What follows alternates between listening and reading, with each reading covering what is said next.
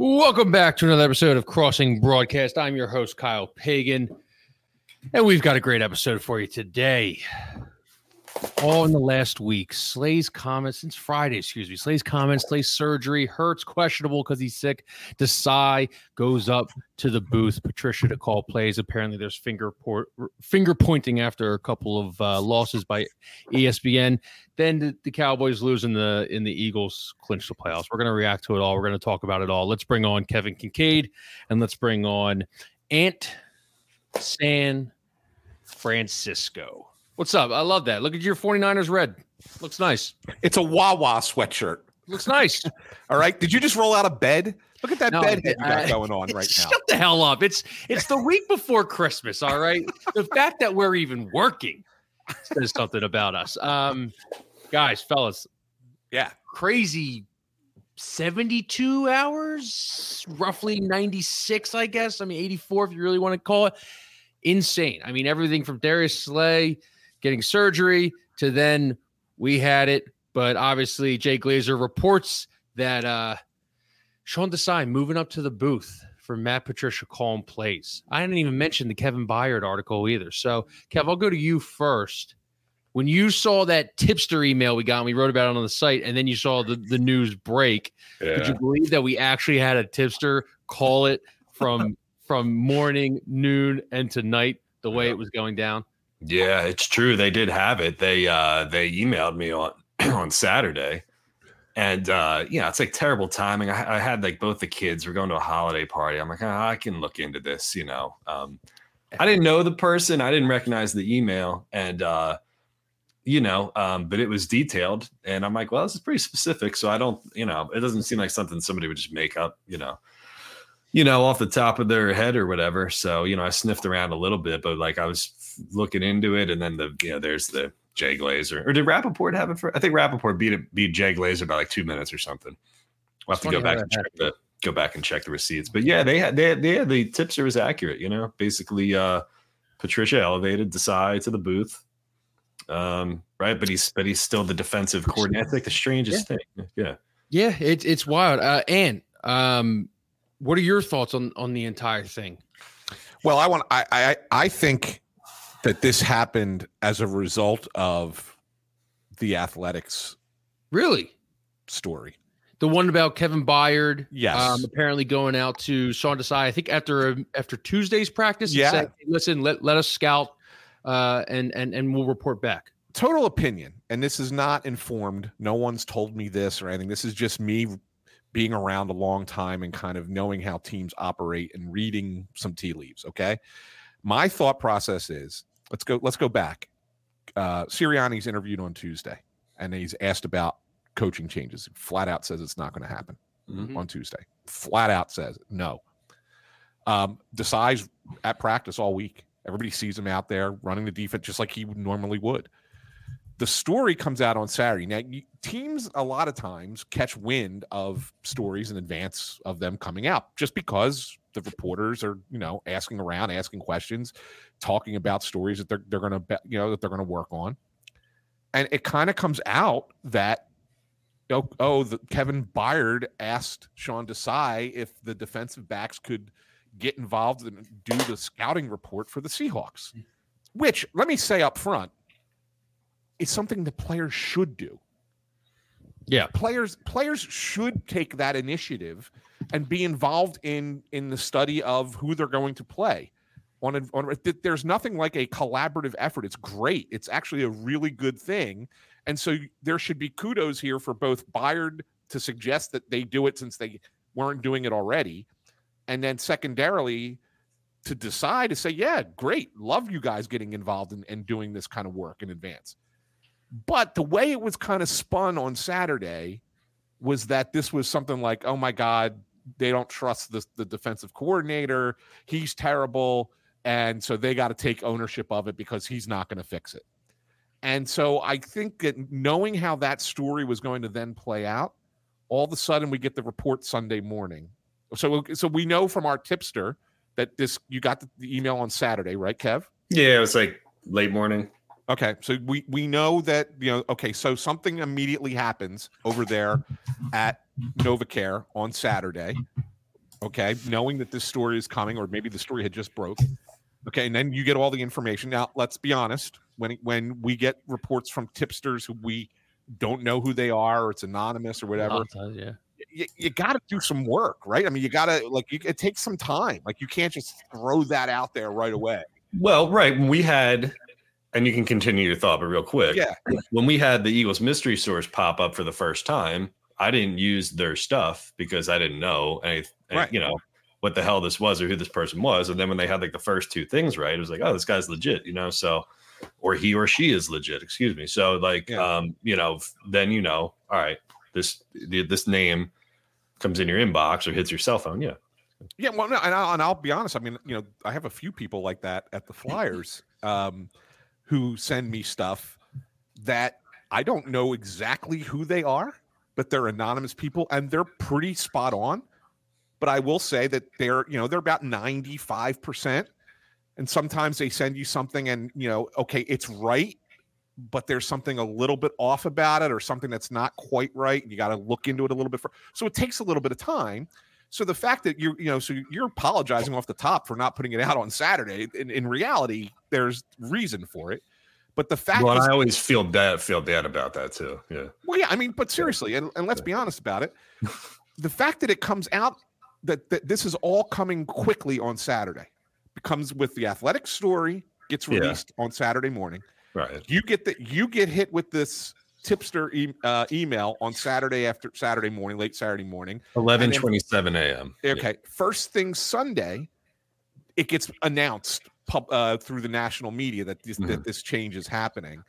Why wasn't this talked about at the beginning? Is Nick Sirianni a liar? I don't think he is. I'm not a huge fan of the guy as a coach, but I'm not going to sit here and tell you that I think that he's lying directly to everybody on Tuesday.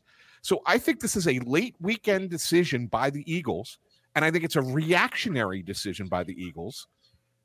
And it's all kind of tied into the story that kind of breaks with the Athletic with Bayard. I think that I really do. I piece those things together, and I think that that's what's happening here. And I don't think it's good. Let me say real quick. I'm trying to read this so I don't reveal anything here. But I only shared like 2 sentences from the tipster email. I think the sentences I shared were, quote, apparently the Eagles are trying to force his resignation, having Matt Patricia call the defense. The Eagles don't want to fire him so they can save face and not have to pay the rest of his 4-year deal. I don't know. That's something I was trying to confirm off the back, and I don't know if he has that deal confirmed or if it's guaranteed. Or and then the other one was he is not even sitting in on team meetings this week and will be coaching from the booth on Monday night. So, but the person told me in sentence number 2 here that they had been collecting this, quote, this information throughout the week. So there may have been kind of a trickle of like a thought of like, okay, hey, maybe there's like a change that we need to make here, and then maybe it just crested on Saturday. Yeah, and I think that's fair, Kevin. I think that what you're looking at here is a situation where, and I was talking about this with Kyle before we came on the air. It's probably something that they were talking about for some time. That this was a mistake. This was not a great hire for us. We have to figure a way out of this hire. But I don't think that the plan was, let's make a change on Friday of week 15 after losing 2 games in a row and we're 10-3. Like, I don't think that's the plan. It was probably, let's start putting this in place for the offseason.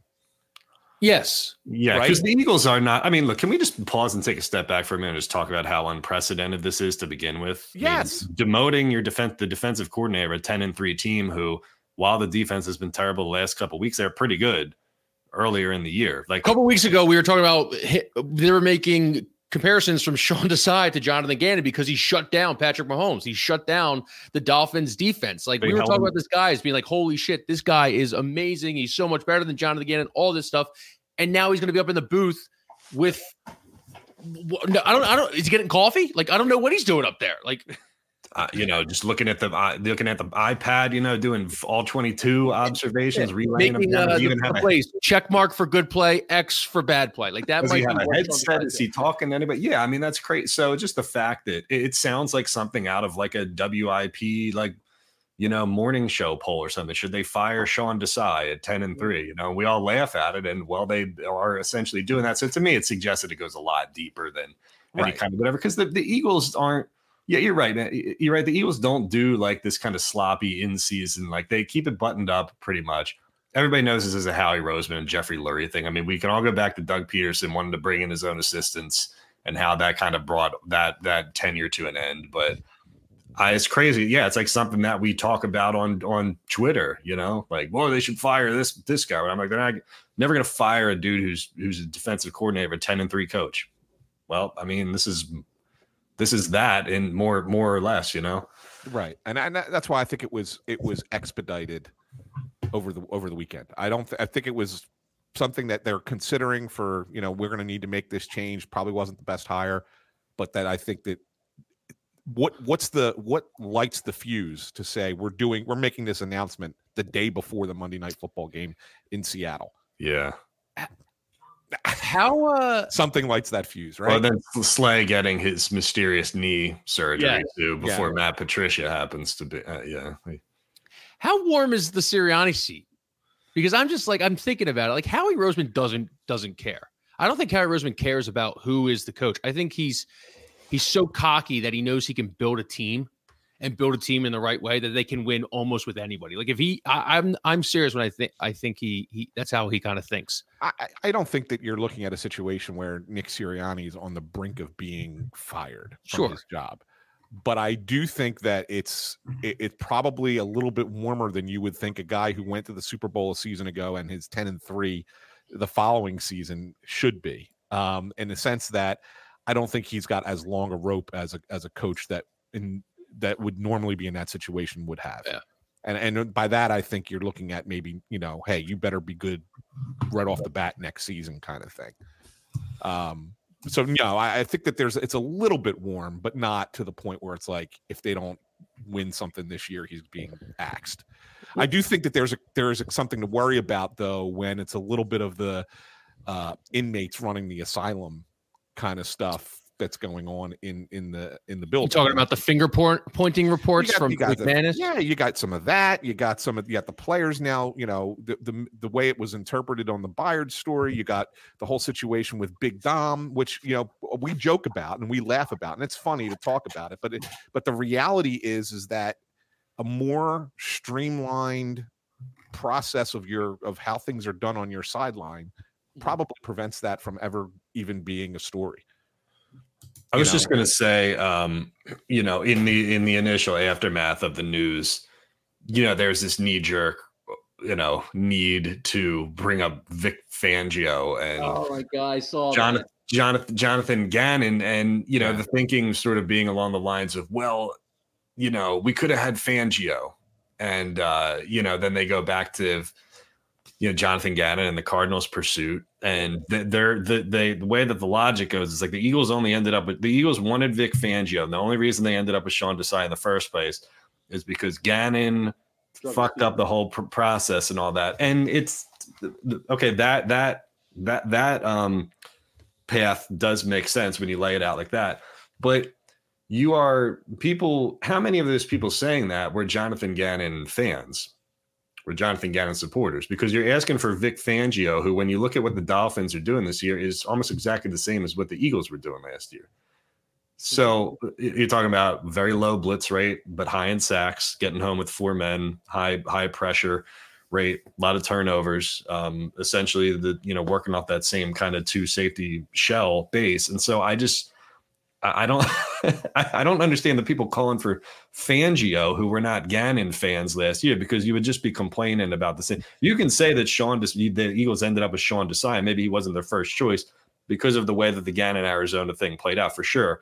But it's not compatible if you're an anti-Gannon person and you're calling for Fangio now, because they're essentially kind of cut from the same cloth. I mean, Gannon has Mike Zimmer principles in his defense, but they function in similarly to the way that Fangio runs everything. So I don't understand. I don't follow what they're trying to say with that. 100%. And the funny thing is, it's like people are like, they scrambled to get Sean Desai. And it's just so funny how people, like we were talking about, like this dude was a world beater when he was beating up on the Dolphins defense and Patrick Mahomes didn't score in the second half. But now he's just labeled a joker because now he's not calling the plays anymore. He's been demoted and everything.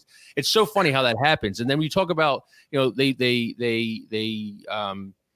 went too quickly and hired Sean Desai. They interviewed like 7 guys. It took like 2 weeks to hire somebody. Like people were making jokes that like Sirianni was taking too long to hire someone. Well, and they had Denard Wilson in the building, who's now on the Ravens and might be getting the DC job next year. And that's fine. And we could relitigate that all you want. But the reality of it is this. Go back to your crossing broadcasts from last February and talk about this. You know, I'm certain you guys would have said this, and just memory kind of serves just everybody talking about this. But you're a team you just lost the Super Bowl and you want to get back to it the next season. Mm-hmm. And you turned over both offensive coordinator positions to people who've never done it before. And not to say that they can't do the job, but the fact is that there's going to be a learning curve. And you kind of anticipated a little bit of that this season. Now, to the Eagles' credit, they got off to a great start. And now this is the first bit of adversity that they're facing in consecutive weeks. And all of a sudden, it's panic at the disco, man. But the reality of it is that we kind of knew back in February that this was a potential tripping hazard. It just took a little bit longer for them to trip than maybe we thought it would have been. Like we thought it would have been a little bit slower start and then kind of pick up steam. And it just so happened that they got off to a great start and now they had the fall down moment. And you got to wait and see, can they rebound from it? And that's perfect to set me up here with I think Patricia's in a no-win situation. This defense stinks. Yeah, he's in a no-win situation. Defense stinks. I mean, if the front four can't get home, this defense is on an island at linebacker, and now Slay being out for potentially the rest of the season. They have no one to cover anyone. Like tonight, we could be looking at a historically bad defense against DK, Jackson Smith, and Tyler Lockett. Like those are some good wide receivers with the quarterback that they're playing. Drew Lock wasn't horrible last week, you know. I mean, 229, he got blown out, but he still played relatively well in San Fran. Yeah, playing on the road against a tough team. Can we say real quick though? Can anybody here say unequivocally that Sean Desai has been worse than Brian Johnson this year? I was shocked that Sean Desai was the first one. I'll be honest with you. I thought that here's my take on it. I think that the Eagles lack the personnel on defense to be really good defensively. So to blame the coordinator is, I think, a little bit weird. Whereas I think they have the talent on offense, and to be disappointing on offense really says more about the coordinator than it does about the players, right? I mean, so you've seen these players perform at a high level, whereas on defense, you basically have no linebackers, and your secondary, we had question marks coming into the season, let alone the fact that Slay and Bradbury were getting older. I mean, when Brian Johnson was on the coaching staff last year, and he's Jalen's guy, right? Yeah. So Sean Desai comes in as like an outsider and somebody who we know is not their first choice. So it's easier to, I mean, when you look at it that way, of course you understand why he was first to go of the two of them, but I don't know if he was the worst of was worse than the other guy. You know, that's the strange thing to me. When you here's the thing, like it seems like when things go bad and changes are made with the Eagles, the thing that always seems to be in common is that like they just lose the that connection with Howie and with Jeffrey Lurie is kaput, right? Mm-hmm. When Chip Kelly was canned, remember what it said in the press release, Anthony?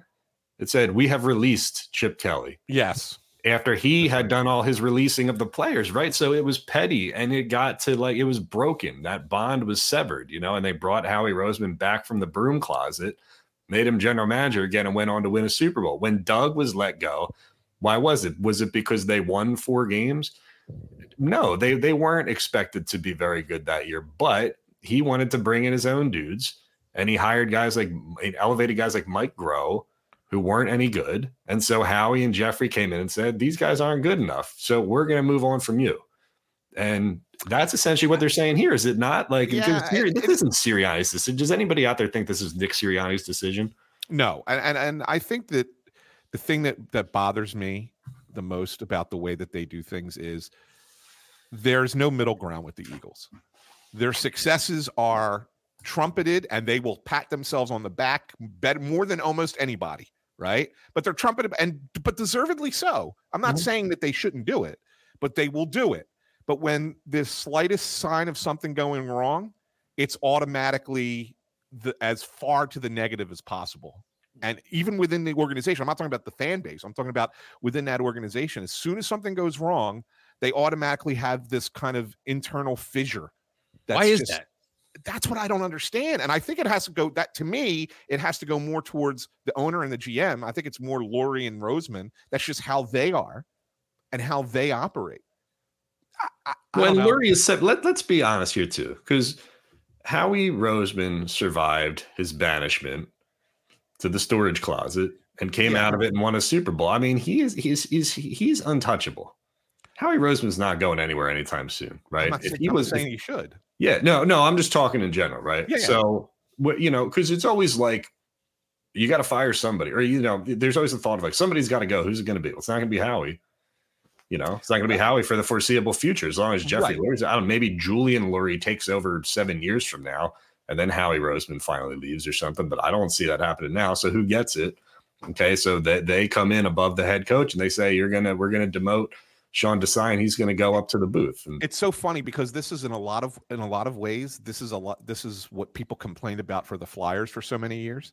The difference is the Eagles won a Super Bowl in 2017. Otherwise, if they don't win that Super Bowl, you're in this basically the same boat, which is the same people keep running things and they keep making changes below them. But really, maybe you got to look and say, is the issue when there's a problem higher up than it is where they keep making the changes at? It was the same problem that the Flyers ran into. Because we could talk about, Howie Roseman. You might as well just call them that, because they are two P's in the pod. Yeah, that's a pretty good Freudian. Yeah, that's why it's a Freudian slip, because you're thinking it. Howie Roseman and Jeffrey Lurie. For does anybody disagree now, looking back in hindsight, that moving on from Doug because he wanted to elevate Press Taylor and bringing in Nick Sirianni, look where it got him.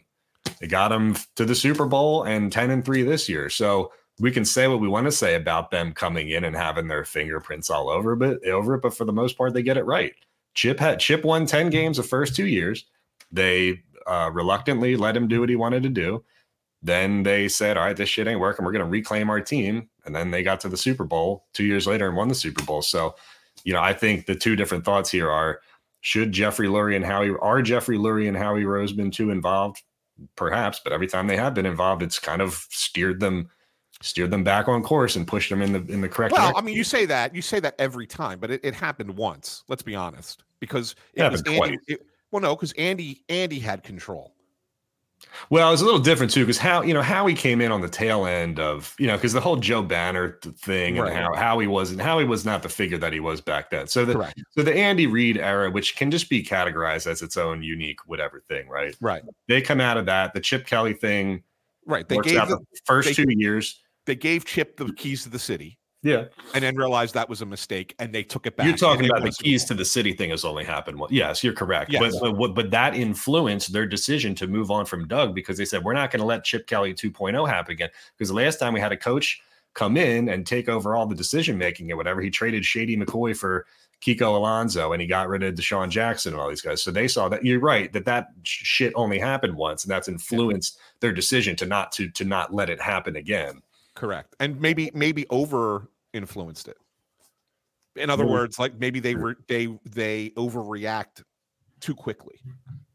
That's kind of, I think, what I'm trying to say, because I think the Flyers were that way too, and that's why I make that comparison. Think of how many times they would fire a coach, or they would trade a player, or bring a player back, or whatever. It was always reactionary. Oh, they had a bad playoff with the goaltender. Go sign Brizgalov, right? It was always that kind of stuff all the time. And I think that the Eagles have that. They're a reactionary team, the way that it's run, the way that they run everything. And I don't think that that's always the best course of action for anybody when things are going bad. I think you need to kind of take a step back and breathe for a minute and figure it out. And if it doesn't work, it doesn't work. And then you reset for the next season. But you got to try and not be so reactionary in the moment.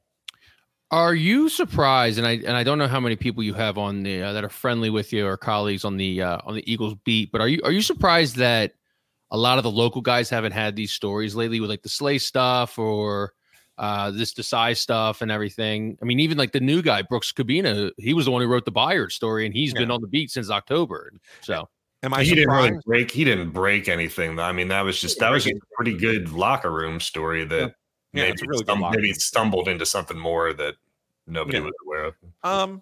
Am I surprised? I'm not surprised at all. Am I disappointed? Yes, because I remain disappointed in local media. I just think that I think the Eagles are among a group of teams just in general in sports who have done from their perspective done a good job of controlling the narratives of their team. I will say something too real quick before you even get started on that, Ann. Yeah. People need to understand too that not everybody is trying to get scoops and information. You know what I'm saying? Like, so you have to understand, you have to go into it with the caveat of like, some guys just watch the games and write about the games and do the thing, and they're not even working sources or anything like that. So it's not even a matter of that. So beyond them not getting it, they're not even trying because they don't. But I think that the culture has changed from, you talk to everybody, privately, you get information, you figure out what to do with that information and then how to present it publicly, to, oh my God, I don't want to be blackballed or, with this team, I'm just going to go along with the program. So whatever information they provide to a small group of people. And you see it with every sport. I see it with every team in this town. Okay, let's be honest. There is a collection of 4 or 5 writers for every team in this town that gets everything together, and everybody else is kind of on the outside. Yeah, it's clicky. It's very clicky. It's very what I used to call. I remember telling somebody from the Philadelphia Daily News back in the day. I used to call it country club journalism, because basically what it was just like we would all just hang out together and get all the information together and just not, try and beat each other. Whereas when I first broke into the business, it was like, yeah, these guys are you're your friends kind of as like colleagues, but the goal is you have to beat them. Like you want their readers, you want their people to come read you. You don't want them to do well. You don't need to be all on the same page. And this whole mentality of we all just share everything. Oh, did you get that interview? Okay, I'll transcribe this part. You transcribe this part, and then we'll just share. Bullshit, man. Yeah, like, it's not really. Yeah, it's not really competitive like it used to be. Right? And that's the thing. They hit people. They need to hit people again. Make the beats great again. But that's why journalism, sports journalism, has died a slow, painful death in this city.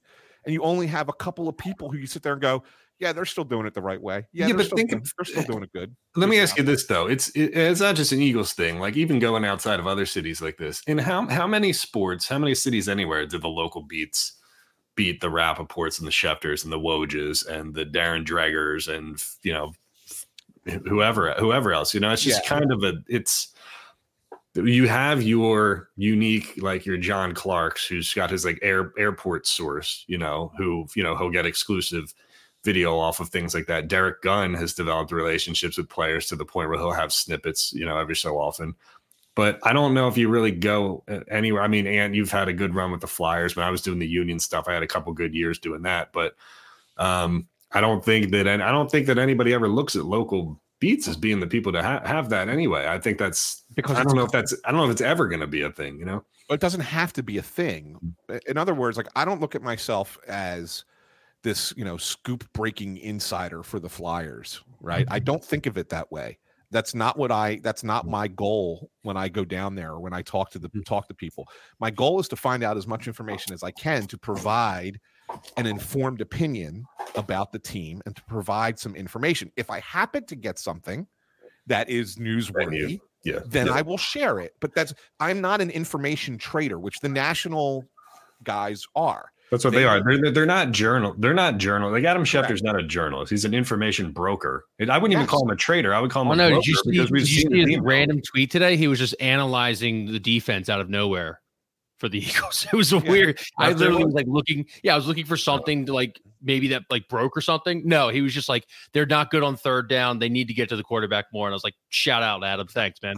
I know for a fact, 100%, that there are executives in pro sports who talk to these national media guys and will give them information, but only if they are given information about another team back in return. Mm-hmm. That's what it's all about. Yeah. They're just trading information. And so as if you're a team executive, you look at it as, okay, it's worth giving this scoop or story, whatever, to this reporter to get 5 or 6 other things about other teams that I can glean and learn and really kind of use to my advantage. It's a quid pro quo. That's all That's it is. all it is. Even when I'm doing like Radio Wars shit, I'll talk to somebody and be like, hey, did you hear that like so-and-so about somebody, right? And I'll be like, oh, great, thanks for that. By the way, did you hear about, this or that or whatever? And we share information. And it's like you just stay connected or whatever. But I think what you say about like just doing your job and getting information as part of that, not necessarily looking for that, is the most underrated part of this, because anybody who's immersed in whatever beat they're doing will kind of have the pulse of what's going on, and they'll have people to talk to, and they'll be kind of taking the stuff and putting it off to the side as they gather it, and then if you need to come to it or something happens, like, oh yeah, by the way, maybe I reach out to this person or something. But it's not like, it's funny too, because every time you see somebody like at a practice or a game or like an event or whatever, they just like shell up, because it's like, oh, here comes the media, Kincaid's looking for something for me. And I'm like, no, I'm just asking you how the wife and kids are doing. Really. I'm really not looking for anything. We're just talking here, but they're always, I think you have that wall up and people are skeptical, and it's hard to like kind of break through that unless you have those years of just kind of like developing relationships with people and talking to them like a normal person, instead of some guy who's just looking for something from them. Can we retire source confirms from the beat lexicon? Yeah, after the fact, the can confirm. Yeah, when Schefter or Rappaport do something, and then like one of the beat guys are like, source confirms that Jalen Hurts is sick, will be riding on a plane by himself. Like, yeah, I can confirm. Schefter's probably been wrong maybe on one hand, things that he's broken and reported and stuff. So like, can we just retweet Schefter instead of being like, yes, source confirms, which is the PR team either putting everybody on an email chain or texting them all at the same time. It's exactly what that is. And 95% of the time, that's what it is. I mean, every once in a while, you're like, hey, so and so reported this. What's that? And you check with an actual source and not the PR guy. Yeah. And they give you an answer. And in that case, I think it's worth saying source confirms. That's fine. Maybe a source can kind of tell you it's wrong or something's not 100% right with it. So, my favorite one, real quick though, not to out anybody, but there was a story that appeared at an outlet, and the team was quoted inside the story, and then the person came by and said, I can confirm this story. And I'm sitting there thinking like, well, no shit, that like the team is confirmed. They're quoted in the story. So I think, it's just like this knee jerk reaction to go like, oh, well, look at my phone. Here's the text from the PR team. I can confirm that, so-and-so, that Joel Embiid has gastroenteritis. But this circles back to what I was just talking about, right? It's they don't want to piss off the teams that they're covering, but at the same time, they don't want to look bad to say, oh, I'm not doing my job. So you put a report out, and then everybody else has to confirm your report. Oh, I made my phone call. I did what I was supposed to do. I'm still good. I'm still in the circle. That's what I'm saying. It used to be competitive. Yeah. It used to be, hey, if you got it, good for you. If I got it, good for me. And we competed with one another. And I thought that's when journalism was better. And the beats were better. We should do a deep dive. We should do a story for the site on it. You reach out to like 10 people. I'll reach out to like 10 people, and we'll get a bunch of people to answer the question, why don't the local beats ever break any stories? I got people asking me that all the time. Like, why don't the local reporters ever break? Well, maybe I'll write a story on it. I don't know. Yeah. Let me find some time first. Yeah. Hey, Paisan, you got a couple questions? You got a couple minutes so I can ask you one or two questions about the Phillies hot stove? Sure. Let's do it. Yamamoto getting FaceTime by Bryce Harper. Do we know when it was? Because is this technically considered a second interview? Because there was a report by Todd Zalecki that he narrated a sales pitch video that was used in the presentation. And now we're hearing about FaceTimes, but no one can directly locate when that FaceTime was. Yeah, I'm not 100% sure when that FaceTime was either, but I'll tell you that I don't think it's likely. I think it's good that the Phillies are a finalist because hey, now they're playing in this Japanese market and this East Asian market, right? That's a good thing. People didn't like that story though, man. You see the responses to that? It's like, oh, well, good. They're on the yeah. Well, you don't have to like it. I'm just telling you what it is. I mean, got to start somewhere, right, Ant? You do have to start somewhere. You do have to start somewhere. Can't just all be Stoke Taguchis and look, he's having second meetings in person with the Mets and the Yankees. I honestly think that's where he's going to end up in New York, and whether and that's not a surprise. You're still trying. Keep in mind there are 32 teams in the league, and only like 5 ever get Japanese players.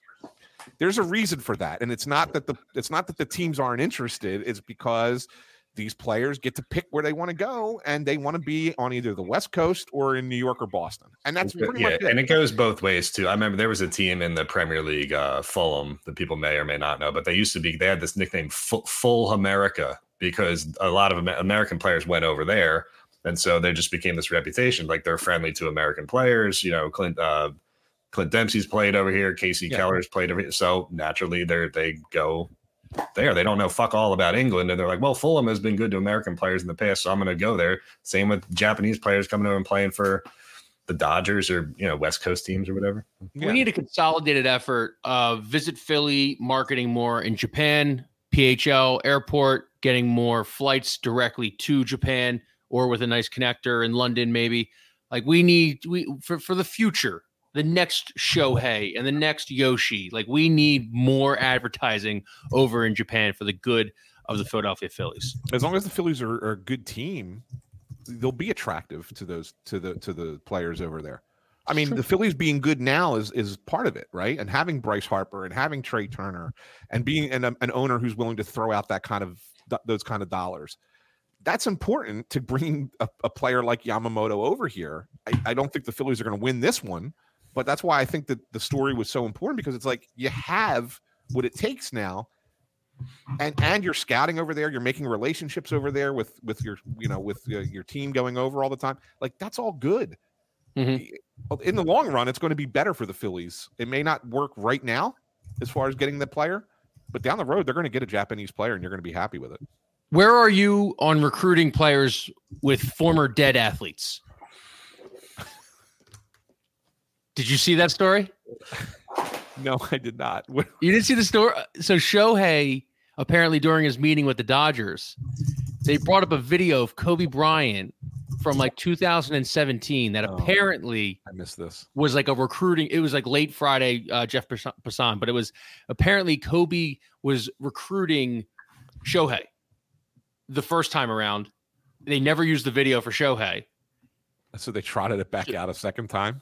But that's a little rough. We're talking about Hollywood, state-of-the-art FX, state-of-the-art CGI. Yeah. But there is some foul play. You don't think Magic Johnson's above a little bit of foul play? You could play that angle all you want, but the fact of the matter is that we talked about this a year ago. Shohei Ohtani was going to end up with the Dodgers no matter what. That's where he wanted to be. It's the place he wanted to play. He did not want to play anywhere else. Did he use other teams to get the contract up to where it got up to? Sure. You don't ever say no. But at the same time, if all things are equal and you're going to pick where you want to be, he's already lives out there, right? Why move? And, it was brilliant to defer the money so that he can, collect that all when he's not living in California and not have to pay that ridiculous wage tax in California. So I mean, it was good for him. So, but it was never an issue. I don't think you could have trotted out, dead athletes who he had never heard of, and it wouldn't have mattered. He would have still gone there. One more for you. Is this the last we've heard of Rhys Hoskins? A lot of rumors to the Cubs, some rumors to the Mariners, rumors to the Twins. I think I saw. I think he'll go somewhere. I mean, there's a lot of teams actually need a Rhys Hoskins type player. I think that he's going to finally settle for a 1-year deal. I think he has to.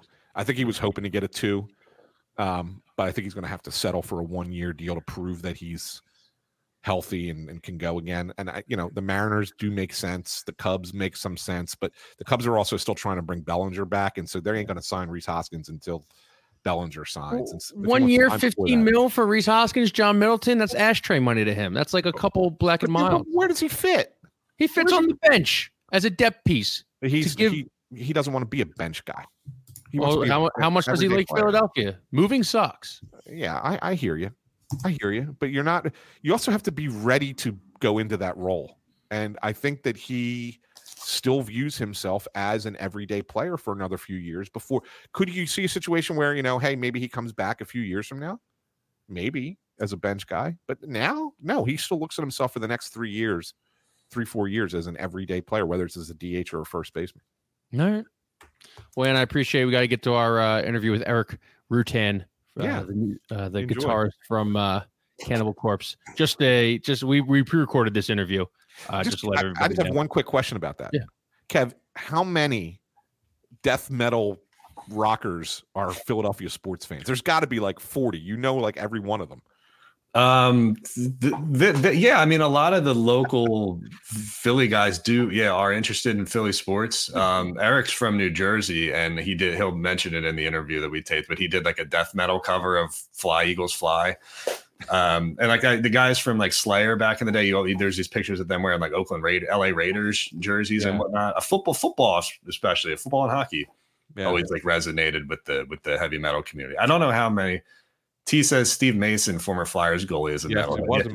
And Sean Doolittle used to come, the pitcher used to come out to like Ride the Lightning. Well, I mean, Metallica. Keep in mind, Rob Zombie wanted to do a freaking documentary film on the Flyer, make a horror movie about the Flyers. Yeah, I was helping him do like archival research for a point. When I went down to see you and Russ and Bundy, I dropped in the other night. They were playing Pantera on the speakers. I'm like, you're not going to hear this at the Sixers, So exactly. Yeah, hockey and whatever and football for sure. But yeah, we had Erik Rutan from Cannibal Corpse and Morbid Angel on this show. We taped with him Thursday. He's a diehard Eagles fan, as you will see coming up here in a minute. But we spoke with him about his love of football and all that stuff. And it was a good interview. So check that out. We're going to play that now. And then Pagan and I are going to come back on the back end and we're going to talk about Richard Mendenhall wanting to put together a all black versus all white Pro Bowl team. So we'll do that after the Erik interview. Thanks, Ant. You got it, guys. Yep. All right. The last show we had a country music singer from Nashville. We had Vinny Paolizzi on the show. We're going to go complete to the opposite end of the spectrum today. We're going to go death metal. We've got Erik Rutan from Cannibal Corpse and Hate Eternal joining the show. Big Eagles fan. Erik, what's good, man? Welcome.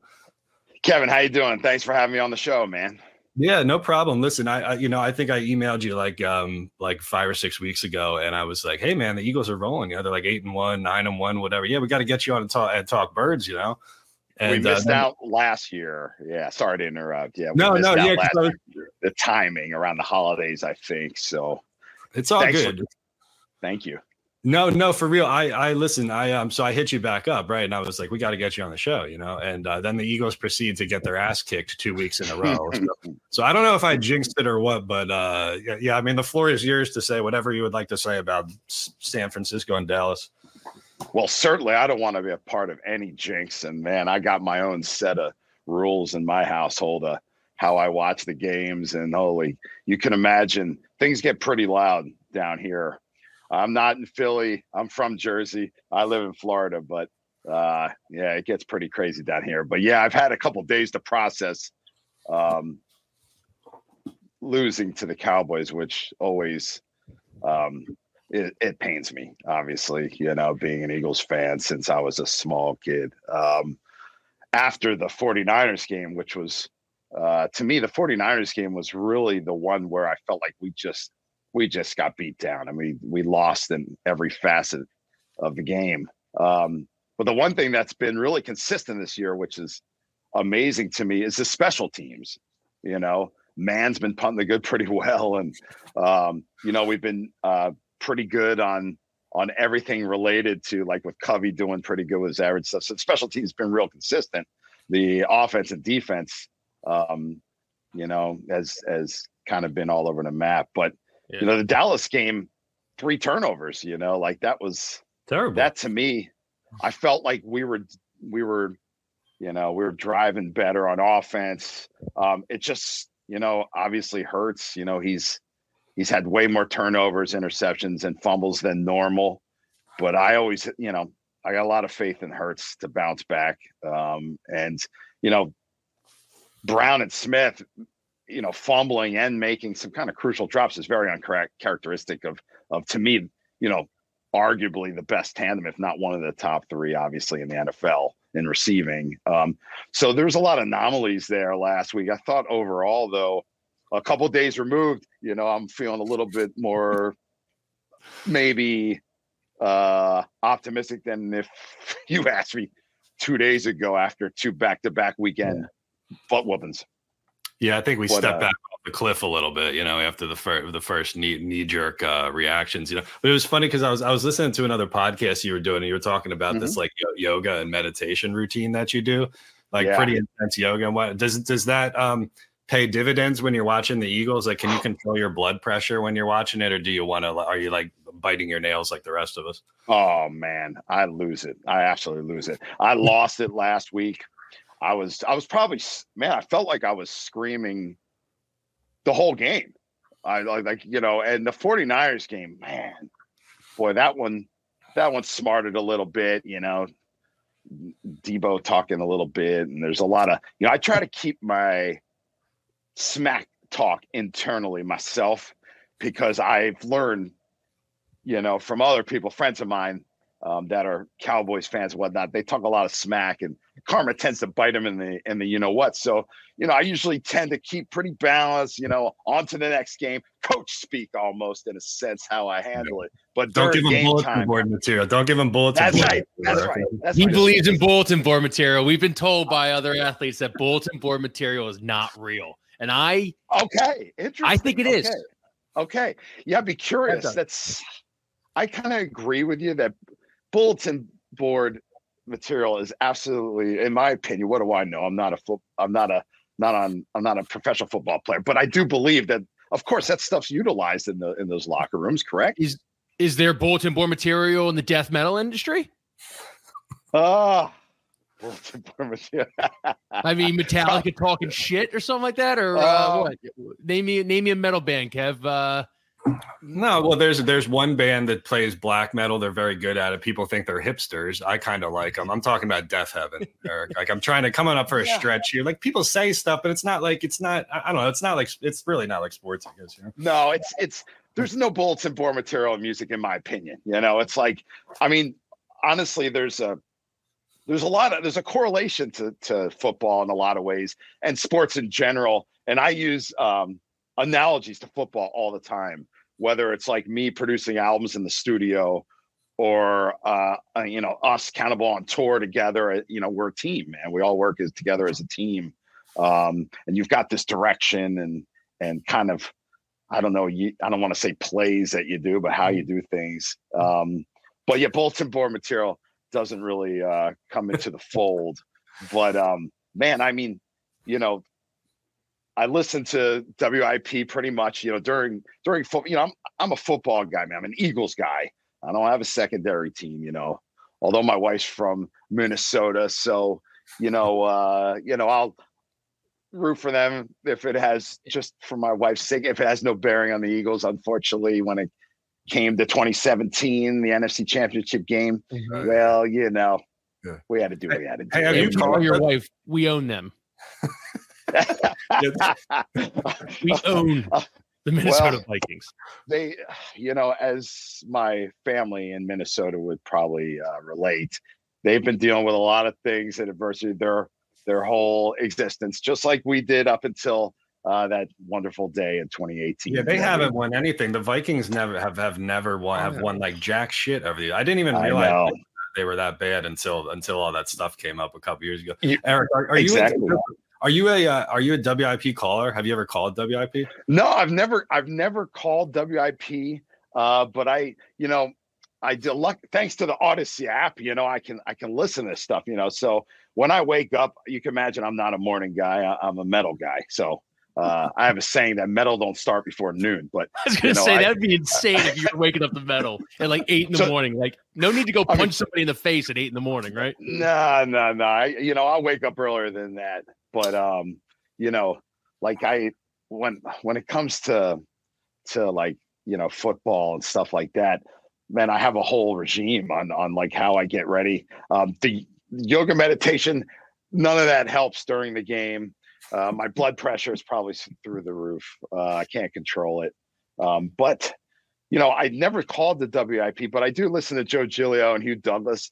I like the balance that like those guys have, with the player and the sportscaster. Just like I'll listen to some Marks and Reese as well. I just have it in the background, having my coffee, and I like it's amazing how Philly sports, like what you guys do, and then all the different publications that are out there in regards to Philly sports is unlike, in my opinion, anywhere in the country or the world. And the way that I can be down here in Florida and feel so in touch kind of with Philadelphia sports and the fan base and things of that nature, it's pretty incredible. That's one of the good things of technology. But I've never called in. I've thought we gotta get you caught up. We'll send this clip to them. They'll love to hear that they have a listener in the death metal community. They will love that. How many people have spent their time creating a metalized version of Fly Eagles Fly after we won the Super Bowl, man? I worked my tail off for that thing, and I told my bass player JJ Rabovchek, we're both Jersey guys but Eagles guys, and I told him if we ever win this damn Super Bowl, there you go. Yeah, if we ever win the Super Bowl, I'm gonna figure out my own version and I'm gonna put it out there and spread the Eagles cheer. And so I would love to. Like I said, Kevin, when you hit me up about coming on this show, I was like, man, I was excited about it because I talk Eagles. I talk Eagles all day, all the time. So it's like Eagles music, Eagles. It's. But man, we need a bounce back game this week, man. Oh yeah. Going back to the Fly Eagles Fly, the metal version of it, you've already crossed that off your list. Yep. Where does the offensive lineman recording a death metal song or maybe an album, is that next on the list? Listen, man, if when I saw the clips of them recording in the studio, and I was thinking, man, dude, how do I get my Lotta down here with the pipes that he has to track in my studio? I want to produce the next Eagles. You think the my death metal Eagles Christmas record, maybe, or something? I don't know. But listen, if I could my Lotta do death metal, you think? Yeah. I think so. I think so. I could work with him, man. I could make it happen. He could probably, my Lotta, when we think about like the trajectory of his career, man. Yeah. And I love when they introduce him and he says Stoutland University. Well, absolutely, man. He played rugby. He never played football. And now to me, he's incredible on the line. So why not get him in here? I'd be like, Jordan, let's make this happen, man. You're like 6'6". I don't know what he's weighing, but can you imagine him destroying like a death metal scream on a microphone? It would be amazing. So I pose the challenge, bring him down, let's do it, man. Or fly me up. I don't care. We'll try to hook it up. We had the guy on the show, Charlie, the drummer from the War on Drugs. He was the guy who produced the Christmas albums for them. Maybe we'll do a mutual introduction. We'll get Maya Lotta down to Mono Recording Studio so he can do that. Man. Yeah, I would love the Eagles. Not the Eagles of death metal, the Eagles death metal album. Yeah. Bring me in the studio up there. All my family's in Jersey. Yeah, I'm 35, 40 minutes from the link where some of my family lives. So absolutely, man. Make it happen. Connect the dots for me, man. I knew you were from Jersey, Eric, but I looked at all these interviews, but what part of New Jersey, like where specifically in New Jersey? So here's what's interesting. Like, I was born in Red Bank, which is, on the East Coast. Yeah. Exactly. Some of my family are Giants fans. Some were Jets fans. I'm 52.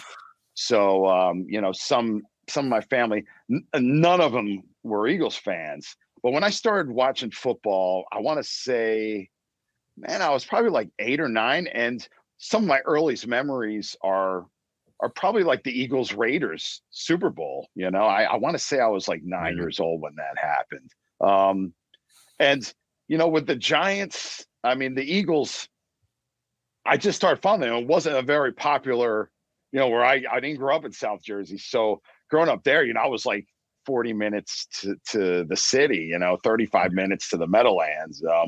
But, you know, being from Jersey, you know, the New York Giants and New York Jets, I always viewed them as like, well, they're, you know, they don't say Jersey Giants or Jersey Jets. So I just leaned towards the Eagles. And my mom had some friends that were from Philly, friends of the family.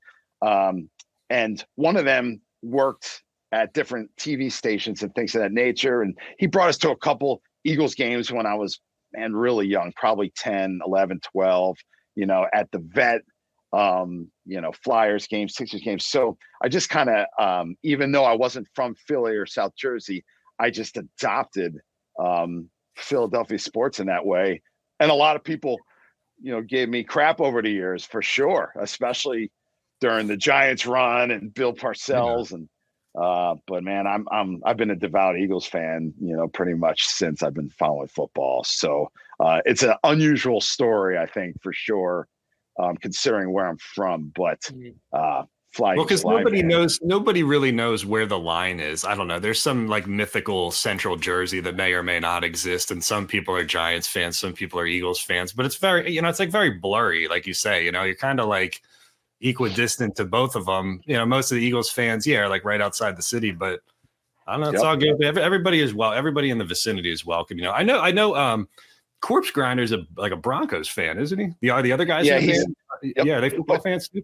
Yep, and the line with the Eagles is kind of like pork roll and Taylor ham, man. You know, it's like the same thing. Like some people call it pork rolls and Taylor ham. There's a line. To me, I've been crossing the lines my whole life, my whole career, so I don't abide by that stuff. But yeah, George is a Broncos fan. He grew up in the Baltimore area, but when he was young, the Colts, you know, took off. They went, and so they had no team, and I think he had mentioned to me, and I'm not 100% sure on these facts, but I think he had mentioned that initially the Colts, they were talking about maybe drafting John Elway, and he ended up going to Broncos, and he had no team for years and ended up, you know, becoming a Broncos fan from that.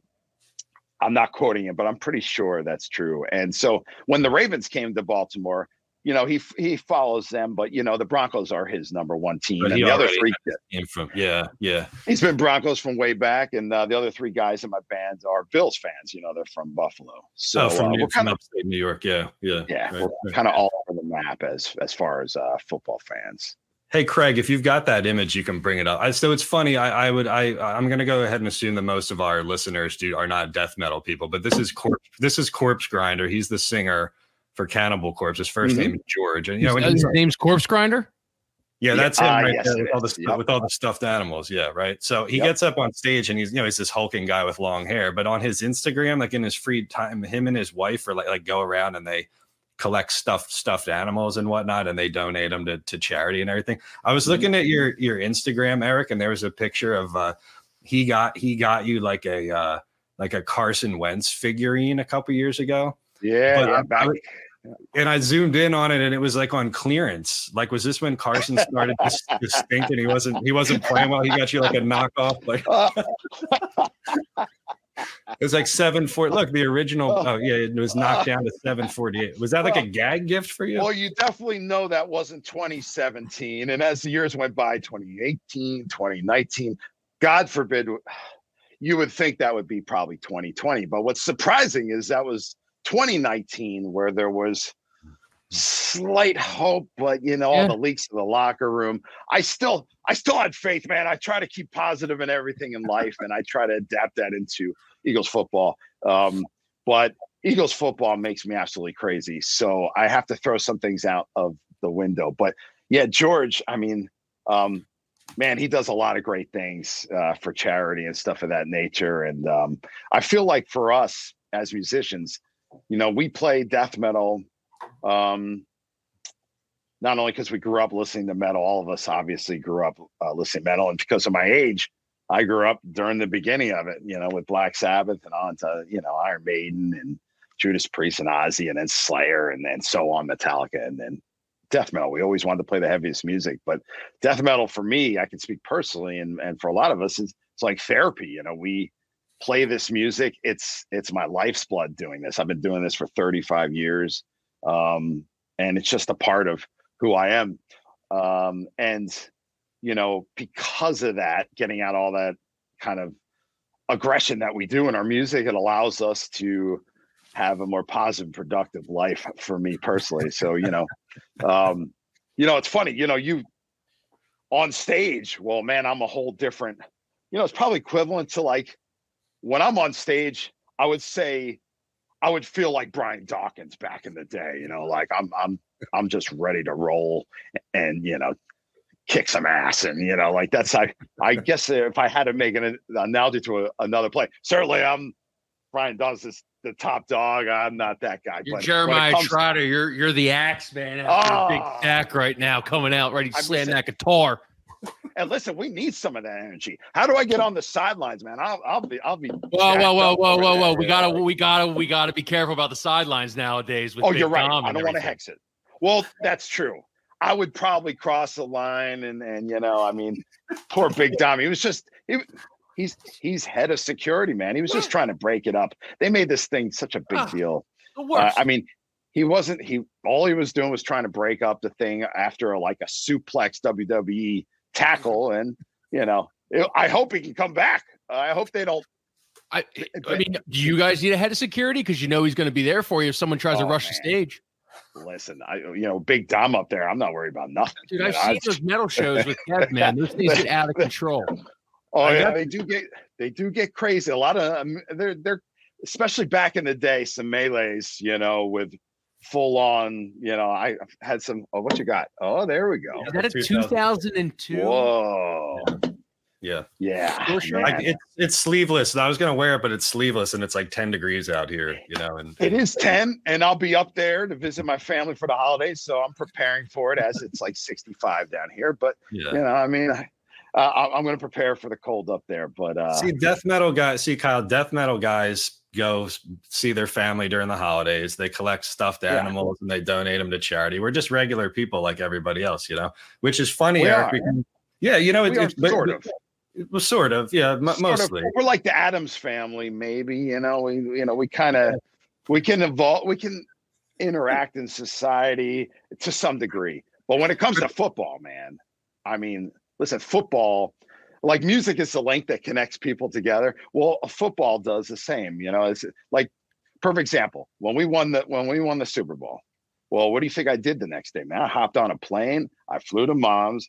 The next day, my bass player JJ from Hate Eternal, his wife got us tickets to take the transit, go to Philly, and we waited for like 5 hours in 18-degree weather. And I got thin blood these days. I've been living in Florida, but that's what it takes. Who the freaking cares? Is what it takes, right? Waited 5 hours, got on the train, walked to the museum, and embraced, of course, the Super Bowl parade, which I told myself once again, bucket list, baby, knock it off. I'm going to be at the Super Bowl parade. If it ever happens, I don't care if I'm in Australia. I'll get the red eye back. I got to be there. I was there, and I never seen people so full of joy and happy. Hey, where you from? I'm like, I'm from Jersey, but I live in Florida now. And they're like, oh yeah, I live in Virginia, but I'm from Delco, or it was a whole different vibe I've never experienced, and I absolutely loved it, man. I got some photos and videos and a memory I'll never forget. I'm sure you guys can attest to that. It was the best. It was one of the greatest days of my life. One of the greatest days of my life. And if you're not listening on the stream, you should see the smile on Eric's face as he's recounting it right now. Yeah, I can tell you this. Yeah, you're. You weren't joking when you said you were interested in talking about the Eagles, man. I can see it on your face. Man, I don't get these opportunities, man. Listen. Anybody comes up and they're like, "Man, you want to talk Eagles?" I'm like, "Of course I do." I can't even. I haven't been. I was thinking about this. I haven't been sleeping well the last couple of nights, and I'm like, "What the hell's the problem?" And it's easy. Of course, I can't sleep. We had our butt kicks for 2 weeks in a row by the 49ers who talked all the smack off season, and then they came in here and just whooped us. And then we went to Dallas, and we had opportunity there. But uncharacteristically, I felt like there, with the turnovers and stuff with Don't some get it of our turned guys. around, man. Don't worry about it. We are a I'm very not- yeah. we're a very pragmatic show. We don't do the sky is falling kind of thing. We've got a very positive mindset on It's the not, team. man. Yeah. I got faith, man. It's we get on to the next game, man. We're 10-3. Are you kidding me? When they showed the gauntlet, right, of games that were coming up. Yeah. And I was thinking, okay, the 6-game stretch, basically starting with Dallas, the bye week, and then all these. I thought, man, if we go 4-2, I'll be pretty stoked. So, we get this win against Seattle. I mean, and the way that the playoff scenarios are turning out, of course, you want home field advantage. You want the first week bye, and now with the playoff rules, you only got one team. But, being the second seed, fifth seed, we're probably going against one of the NFC South teams, but I don't take it for granted. Just like I don't feel the sky is falling, but also you have to be realistic about this stuff, right? So one game at a time. I'm not taking it for granted that, Tommy Cutlets, man. I mean, he's firing on all cylinders up there. Are you a Tommy Cutlets guy? Listen, I'm an Eagles guy, so Tommy Cutlets, Tommy.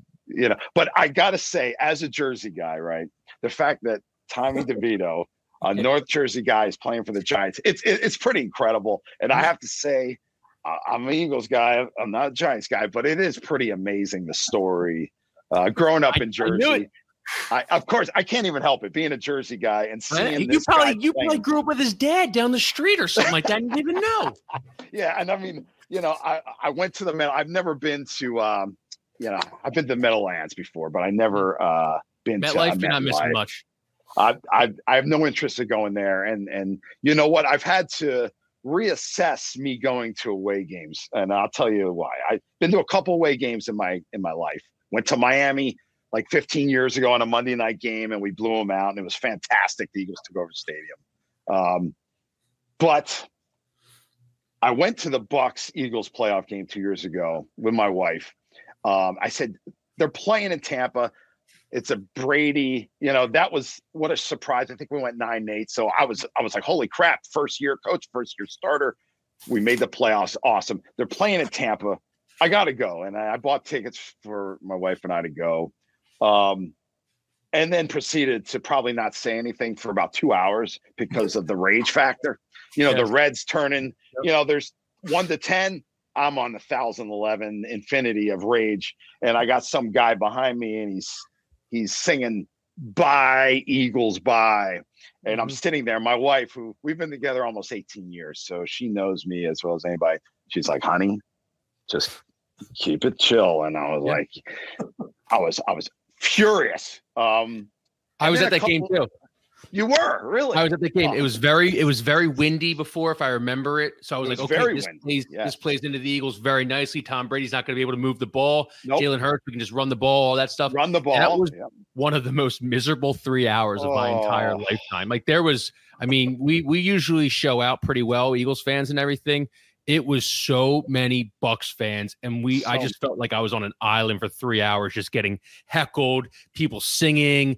Every time they converted a first down, they would do that stupid. They did something stupid on the jumbotron that I couldn't stand. Oh man, yeah, I was so out on Jalen Hurts after that game. I was so out on Jalen Hurts. Man, that was just a rough game entirely. And I remember leaving there, and luckily there was a couple of Eagles fans that kind of put the guy behind me in his place. That were a few loyal Eagles fans, probably came down from Philly, which I appreciated, which I won't go into. But much appreciation for those guys for keeping it real there. But I realized after that, I was like, man, going to these away playoff games, they're tough. I just didn't realize, like, Tampa. I mean, I've lived here for like 30 years now.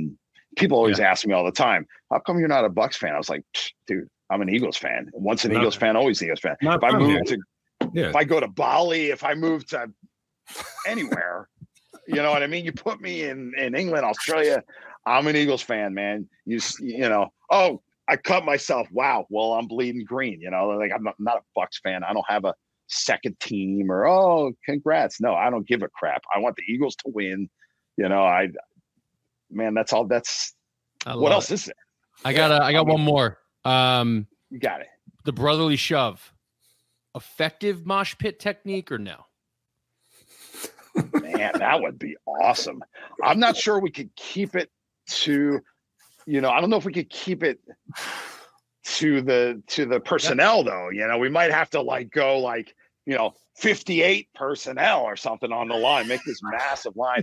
I assume though, if let's say we just do, 5 up front, or maybe we bring in another tackle and some tight ends or something, it would be impressive.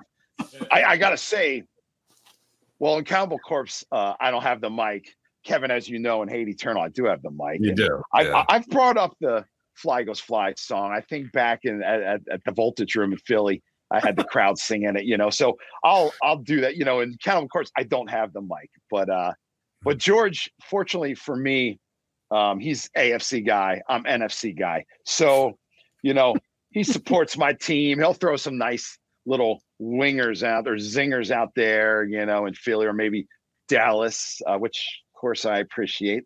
That's the good thing about the band is, I don't, I'm not in a band with anybody in the NFC. So let alone, that. No, you're just in a marriage with somebody from the NFC. Yeah. True. But my wife knows how insane I am about the Eagles. So she supports the Eagles winning, knowing that if they lose, that I'm in a funk for a while. It takes me a couple days. You're catching me out of my funk on this Thursday. Because if you had called me 2 days ago, oh man, I was in a funk. But I'm feeling it, man. I'm feeling it this week. I just saw this stat. I couldn't believe it, but I was like, when I can remember a bunch of games, we were playing Philly in 2019. That's the year that I got the Carson Wentz thing from George against Seattle. I remember it was that year, and we had played in Philly. Oh, the concussion game where Wentz exited the playoffs. No, not the playoffs. It was the regular season game. We had 5 turnovers, 5 interceptions. It was rainy, and I went to the game before we actually played that night. I think at TLA, and so I remember I was like, man, that was terrible. And then and I started thinking about it. I was like, man, I can't even remember the last game we beat Seattle. And then I looked it up. 15 years. But you know what? Records are meant to be broken, man. Things are meant to change. That's right. See where I'm going? Fuck yeah. That's what I'm talking about. I'm feeling it this week, man. Seattle's a tough place. I know it's loud, but Jalen Hurts, man, you know what? I love Jalen, and I'm a Jalen Hurts supporter. I feel like Jalen Hurts. I mean, I look up to him and how he handles scenarios and situations. And I definitely have faith in the guy. I have faith in the offense. We got too many people. I mean, we need to do better, in my opinion. What do I know? I'll just be that guy. But, we need to be better at running the ball. Maybe, got to run that ball, roll that get blunt. Swift in the screen game and get some more of those quick slants and some curl routes and stuff.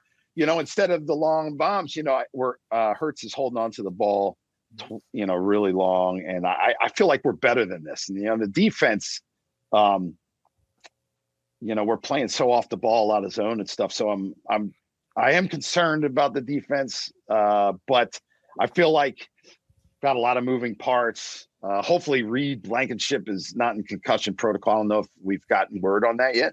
We'll see. They think he's going to play. Well, by the time, we'll see what happens. Yeah, but listen, man, I love the attitude. I love the mindset. This is the positivity. That's the positivity that we need. And I'm losing it today, man.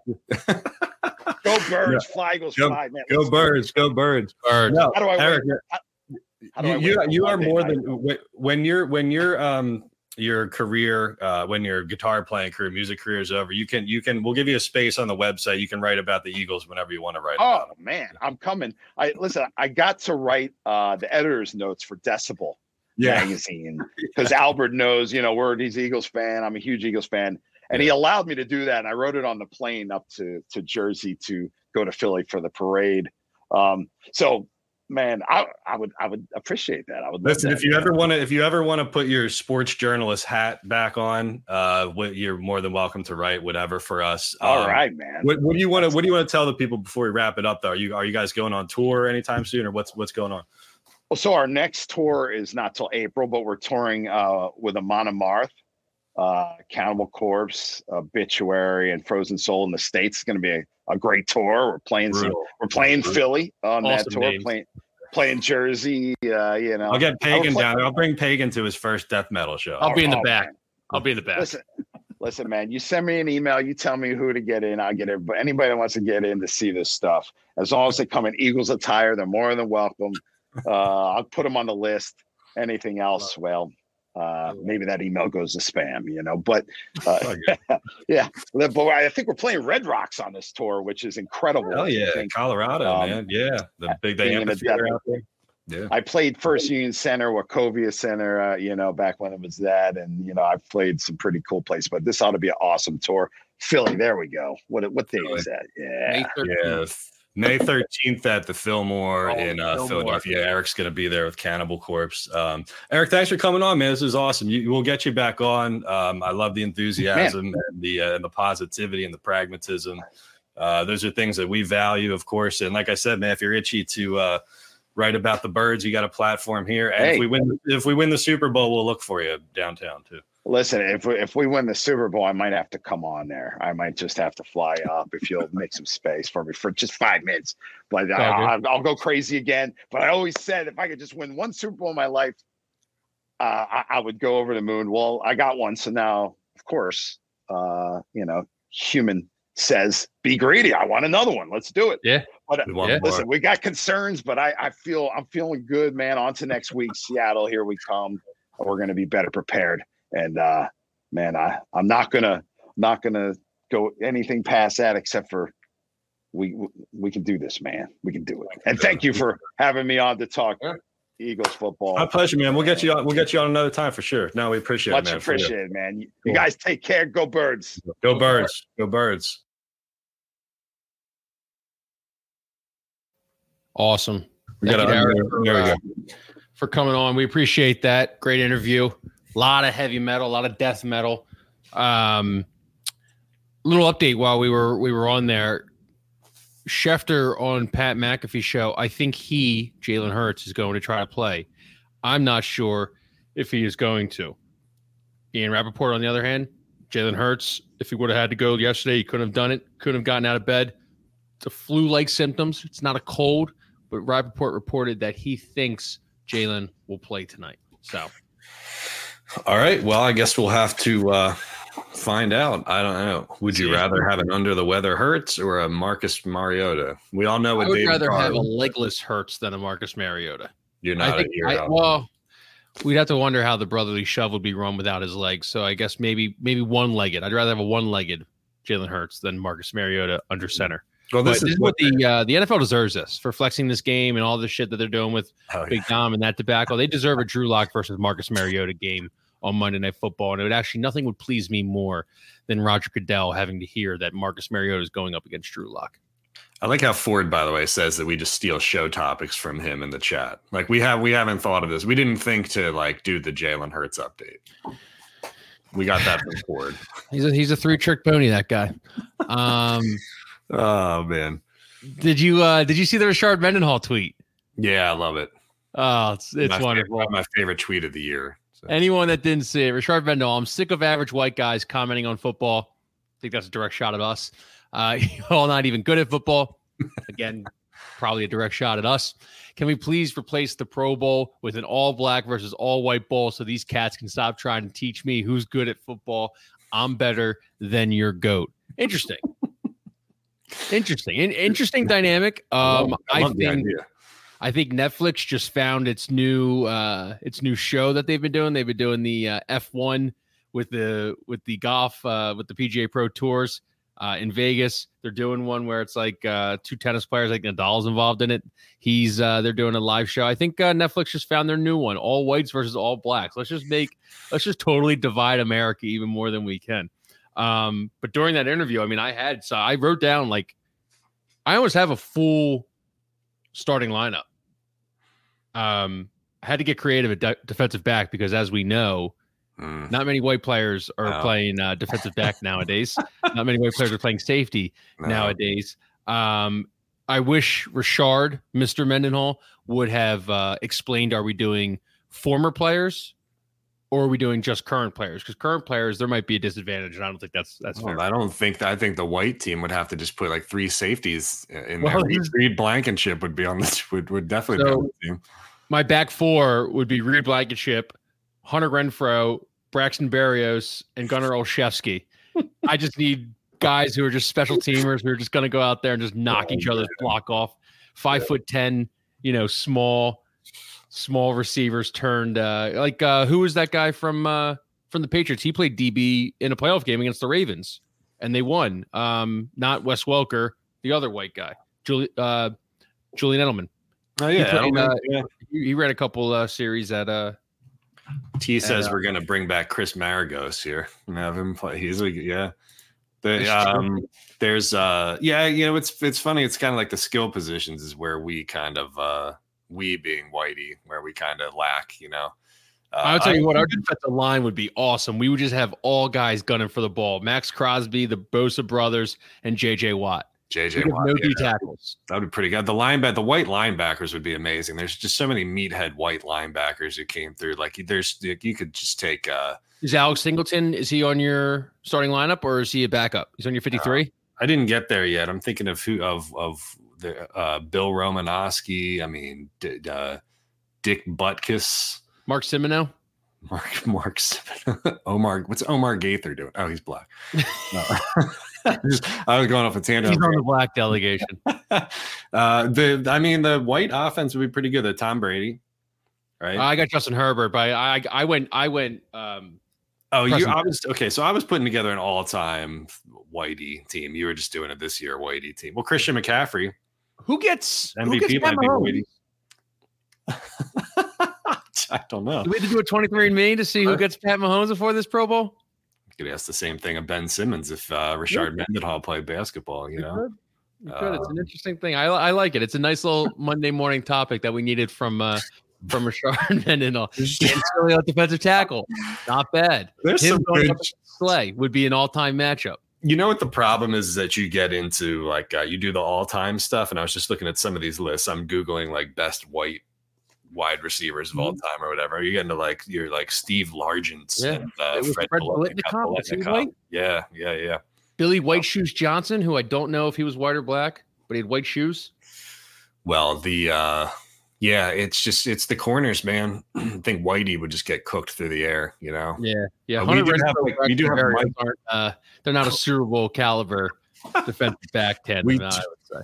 If this was 1972, we would be pretty good. We'd have Larry Zonka, could play fullback. Yeah. Can you imagine Larry Zonka blocking for Christian McCaffrey or Mike Allstott? There's a little bit of a disagreement in the chat whether Pat Mahomes is a white man or a black man. So that's good. That's good. That's what I want our chat to turn into. Yeah, it's a good exercise. I'm going to do it for the site. We'll do the list. We'll compare. Can't wait for those comments. We'll compare. Should I do all time or this? I guess this year would be easier, but I don't know if you could come up with. I don't think you could. My coach would be Sirianni, my OC would be Joe Brady, and my DC would be Belichick. You're doing coaches too? You're doing a coaching staff? I did it all. I did wide receivers, Cooper Kupp, Adam Thielen, Justin Watson. Justin Watson got in over Hunter Renfrow, so we had to move Hunter to DB. Okay. Well, send me that list. We'll do your list and my list. Maybe you do. Right. And then Travis Kelce. No one's covering Travis Kelce, white or black. So that's actually probably our X factor right there. Mm-hmm. Yeah, and offensive line too, man. Our offensive line would be amazing. The offensive line would be amazing. I don't think we'd do much against the all-black defense, though. You get think of all the. Nobody would complete a pass, right?